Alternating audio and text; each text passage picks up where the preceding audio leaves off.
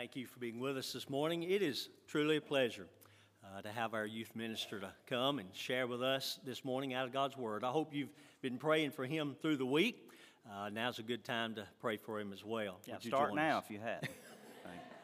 Let's pray together. Father, as we come to open up your Word, the life-giving flow that comes from your written Word that came from the heart of God. Lord, amazing love you've showed to us so many times, even during these turbulent times of pandemic and just other things that people have going on in their life. Your amazing love has been so wonderful, real, comforting. And Lord, when we open up the pages of your word, that same love just envelops us, blankets us with your care. Lord, would you give Brother Jamie the words that he studied, things that you've placed in his heart and mind. Make it easy for him to bring those back. And dear Lord, you know what needs are here today. Lord, we don't know. When we come and we bring forth your word, it's all up to your Holy Spirit. Lord, we just want to be your servant. So use this servant. Use him in the time that he spent with you. And then couple that with the Holy Spirit moving in hearts today to speak to lives. Those that are lost, may they come to know you as Savior today. Those that are needing encouragement, help, hope, forgiveness, and many, many more. Lord, would your word this morning through your servant just shotgun across this place and land in the hearts of good soil to bring forth a great harvest. In Christ's name we pray. Amen. Thank you. Good morning. Thank you for being here this morning, and hello to all of you in YouTube land. While you're turning to 2 Kings chapter 6, many of you remember a popular television show from the late 80s, early 90s. I'm not going to tell you the name of it because some of you may like it, some of you may not, but there were these 4 ladies who wound up living together in this house in Miami. And one of them was from this place called St. Olaf, and then you had one that had her mother living with them, and then, I think you know where we're going with this. But by the way, thank you all for being a friend this morning. But at any rate, 2 of the ladies, one from Atlanta and one from New York, got in the one from St. Olaf's bedroom and found her diary. And they started reading in it, and it really upset them. Here's a journal entry that they read that got them really upset. Dear diary, I don't know how much longer I can stand living with these 2 pigs. At first, moving in with them seemed like a good idea and a good way to save money, but it's getting out of hand. Y'all know this episode? See, they thought that the lady from St. Olaf was writing about them, calling them pigs. Now, that'd make you mad if you read about yourself in somebody's diary and they referred to you as a pig. Well, long story short, it turns out that she wasn't writing about them. That was a journal that she wrote when she was trying to earn her 4-H pig diary badge. Some of you know that show. But anyway, I want to talk to us this morning about perspective. They didn't have the right perspective when they were reading in her diary. So 2 Kings, I'm going to have a hard time keeping a straight face after using that illustration. I tried to find another one, but I like that one. 2 Kings chapter 6. Oh, was that me? Sorry. 2 Kings chapter 6, I'm not going to read all the verses 8 through 14, but I want to read verse 8, and then I'm going to kind of jump down to 14, but it says, when the king of Aram was waging war against Israel, he sent horses. Now, verse 14, it says, he sent horses, chariots, and a massive army there. See, what had happened was, every time he was going to wage war, Elisha knew that where he was going to be, and he would tell on them. And so the king got really upset. And so in verse 14 it says that he sent horses, chariots, and a massive army there. They went by night and surrounded the city. Now when the servant of the man of God got up early and went out, he discovered an army with horses and chariots surrounding the city. So he asked Elisha, "Oh, my master, what are we to do?" Now let me ask you this. How many times do we look at our circumstances and ask the same question? What are we to do? Sometimes we focus so closely in on the problem, the horses, the chariots, the men, that we don't see everything else around us. So, and you know what? When you do that, it causes despair. It causes stress. It can cause anxiety. It can cause worry. But listen to what Elisha says to him. In verse 16, Elisha said, "Don't be afraid, for those who are with us outnumber those who are with them." Excuse me. And then Elisha prayed, "Lord, please open his eyes and let him see." So the Lord opened the servant's eyes. He looked, and he saw that the mountain was covered with horses and chariots of fire all around Elisha. Sometimes we need to broaden our perspective. We focus on the bad, we focus on the circumstance, and we fail to see what God is doing all around us. And when we can do that, we change. We become a different person. You see, a lot of times we pray for circumstances to change, don't we? I've done that. We pray for different circumstances when really all we need is a different perspective. And so I've got a couple of different places in Scripture. I want to try to bring this out. I don't like to jump from one to the other, but I'm going to have to a little bit this morning. So we need a perspective that causes us to trust and to love and to put our hope in Jesus Christ. So if you will, flip over with me to the book of Mark. Mark chapter 8. This is an experience that every one of us has as a Christian when we place our faith in Christ.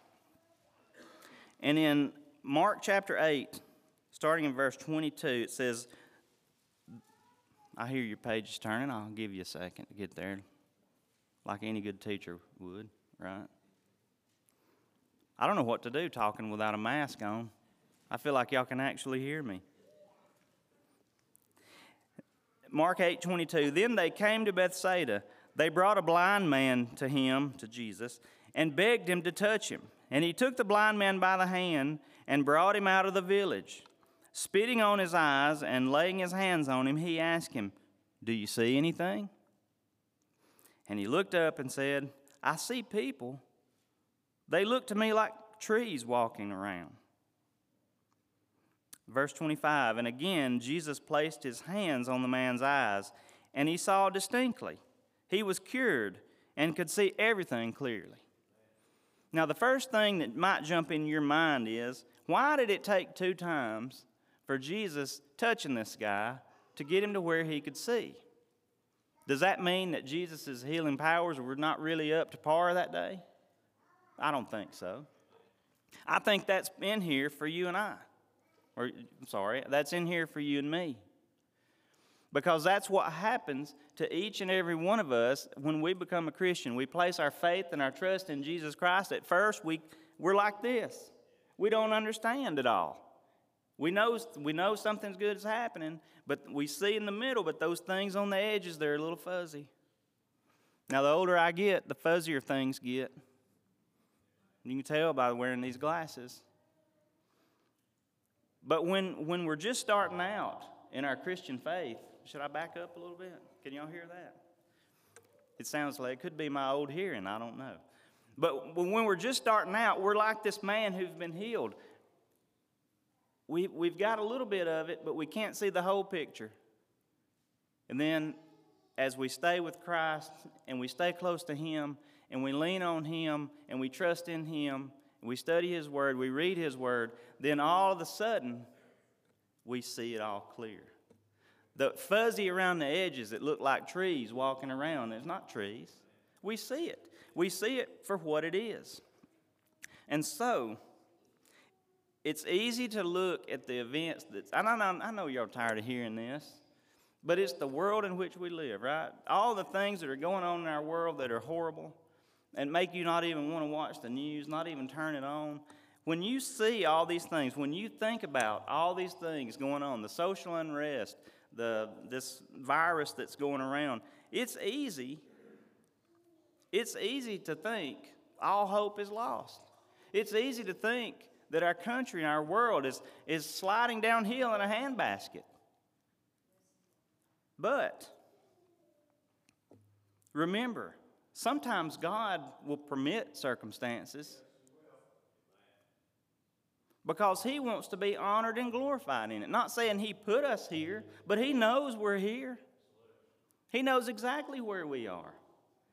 Maybe it's just Him wanting us to have a different perspective instead of praying for these circumstances to go away. Some of us, and I say some of us because I'm one of them, I think to myself, is this it? Is this it? Is this what, the Bible talks about these things. The disciples asked Jesus, was it going to, and I'm paraphrasing, but what's it going to be like when the end times? And He starts telling them. For those of you who are wondering this morning, is that what this is? And you've made reference to this before. We don't know. We don't know any more now than we did if this hadn't happened. But what we do know is the Lord's coming back. He said He was. So we shouldn't be surprised. We shouldn't be surprised at all. But let's look at this like people who don't have Christ in their hearts, they can't. Look at this through a biblical perspective. This very well could be the beginning of the labor pains that the Bible speaks of. And if it is, we know the end. It works out good for us. It's a little scary. I know one time I had a dream when I was a teenager. And I live now in the same house I lived in then. I don't think I've told this story to any of you. But in my dream, a storm had come, and there were limbs and debris and all kind of things in the yard, and we were out there trying to get it cleaned up. This is my dream, okay? And in my dream, we were hurrying to get it clean because, for some reason unknown to me, we knew that the Lord was coming back. And we wanted to get that mess cleaned up before He got there. And so we're hurrying and getting it cleaned up. And I say we, I don't even remember who all was there, okay? It was a dream. But it was as vivid. I can go to the spot in my yard where I was standing right now when this happened. But we're cleaning up. And all of a sudden we kept thinking, we've got to hurry. And then all of a sudden, there He was. You know what happened? My alarm clock went off. I kid you not. I'm not lying. How did my brain know that? But in my dream, it was just getting a sense of urgency, just more and more and more. And in that split moment, when Christ returned, in this dream and my alarm clock goes off, that was so weird. And I can be in the yard. I can be mowing the yard, especially when I pick up limbs. I think of that all these years later. And I think, you know what? Was it a mistake, or was it something else? That here I am in the same yard, and now we're going through all this? I don't know, but I know this. When God's ready for Jesus to come back, He's going to tell Him, and He's going to come. So should we have a sense of urgency about ourselves? Yes, we should. COVID or no COVID, social unrest or no social unrest, we've got a job to do, Christians. And I'm not standing up here telling you this because I'm the one to hold up and use it as an example. I need this. What I'm saying to you, I need it. Because sometimes my sense of urgency is not what it should be.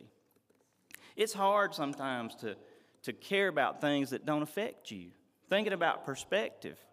So look with me in, well, I'll just read it. It's in, if you want to flip there, you can. If you don't want to, you don't have to. But it's in Deuteronomy chapter 29. I'm going to move on, and I'm going to get on with it. But in Deuteronomy chapter 29, verses 2 through 4, Moses this is when he's renewing the covenant with the Israelites. And in verse 2, it says, Moses summoned all of Israel and said to them, you have seen with your own eyes everything the Lord did in Egypt to Pharaoh, to all his officials, and to the entire land. You saw with your own eyes the great trials and those great signs and wonders. Yet to this day, the Lord has not given you a mind to understand, eyes to see, or ears to hear. I think about those people. I get so frustrated with them sometimes, when really they're a picture of me. They saw firsthand what God did. Well, guess what? I see firsthand what he does for me. I think, well, he hasn't parted a sea for me. Oh, I bet he has. If I wanted to look hard enough and look at it in the right perspective, he may not have physically laid open water for me, but he's parted a sea for me. But he tells them, you don't understand what's happened. So much so that when they thought Moses wasn't coming back, what'd they do? They built a golden calf. They walked across the Red Sea on dry land. They wore the same outfit like the Dukes of Hazzard for 40 years, and it didn't wear out. Their shoes, I can't wear a pair of shoes 6 months without having to go buy another one.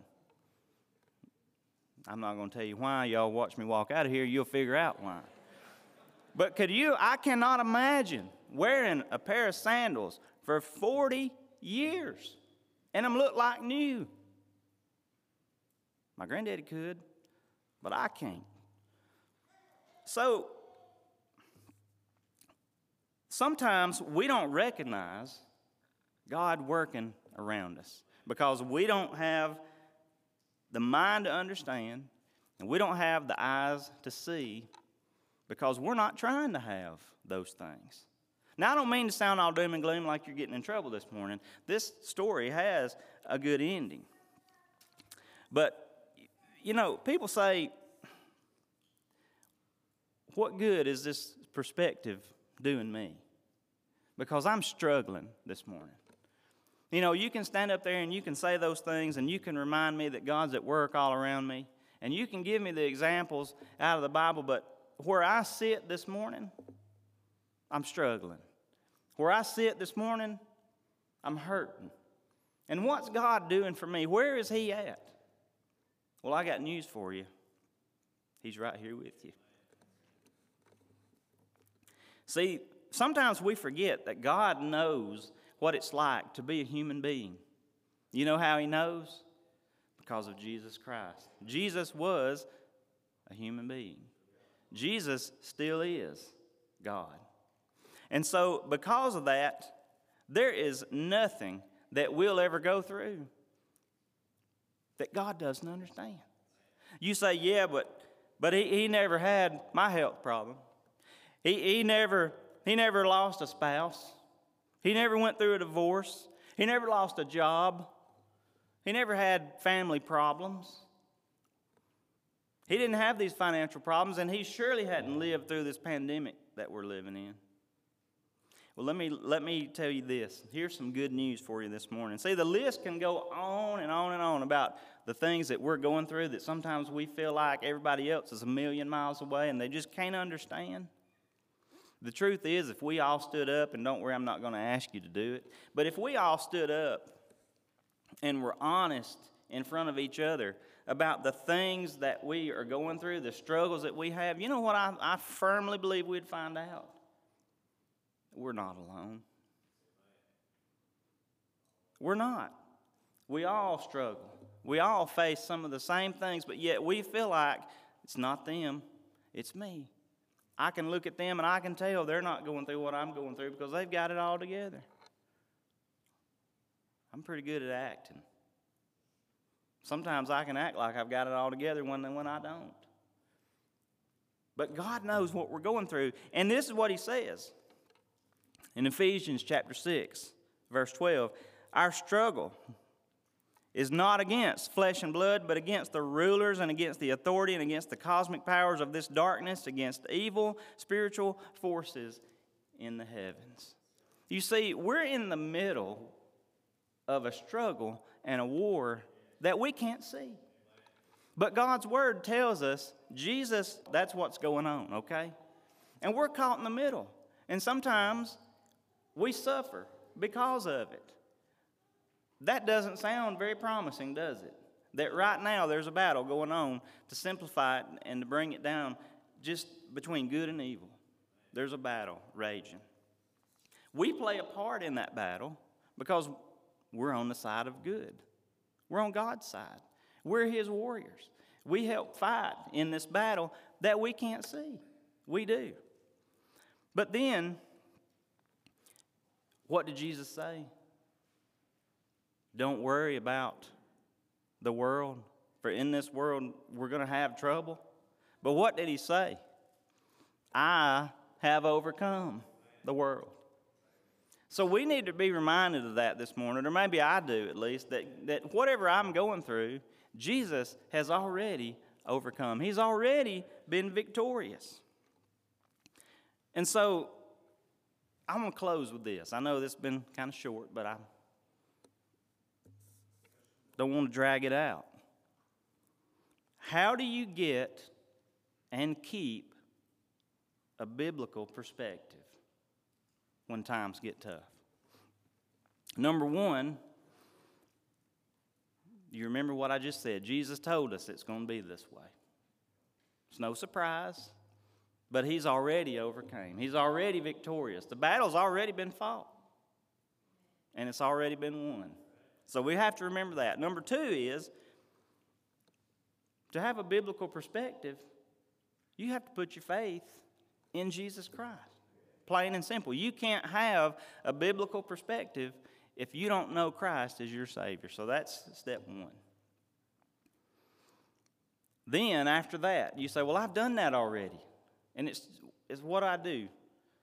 Well, you rely on the Holy Spirit and the Word of God. Jesus told Satan shortly after, when he was being tempted, Jesus told him when he was hungry, hadn't eaten in 40 days, and Satan told him, said, take this stone and turn it into bread. And Jesus looked at him and he said, man does not live. There you go. But what? But by every word that comes out of the mouth of God. Did you hear that? We live by that. At least we should. So if we're living by the very word that comes out of God's mouth, we can't help but have a biblical perspective. I don't know who this is. This may just be for me this morning. I don't know what your struggles are. I don't know what you're going through. I don't know what you're facing. But I'm going to go ahead and ask Barry if he'll come with the song, and Ronnie will come to the piano. And Brother Morris, I'm about to turn this over to you, but I don't know what your struggles are this morning. That's between you and God. I don't know what perspective that you're looking at things through this morning. But I want to do something a little different. I want to just say a prayer for all of us here, and then I'm going to turn it over to Brother Morris. So if you will, just bow with me just a moment. Heavenly Father, stir our hearts to be receptive to you this morning, and open the eyes of those who are struggling to see you at work all around them. Maybe they need to publicly acknowledge you as Lord and Savior, or they just need a simple reminder that you're near. And for those Christians who may have become indifferent to circumstances in their life, Lord, remind them and remind us that you're working all around us. Make us all more empathetic to those around us. This is your time. Please move among us on this day. It's in Christ's name we ask.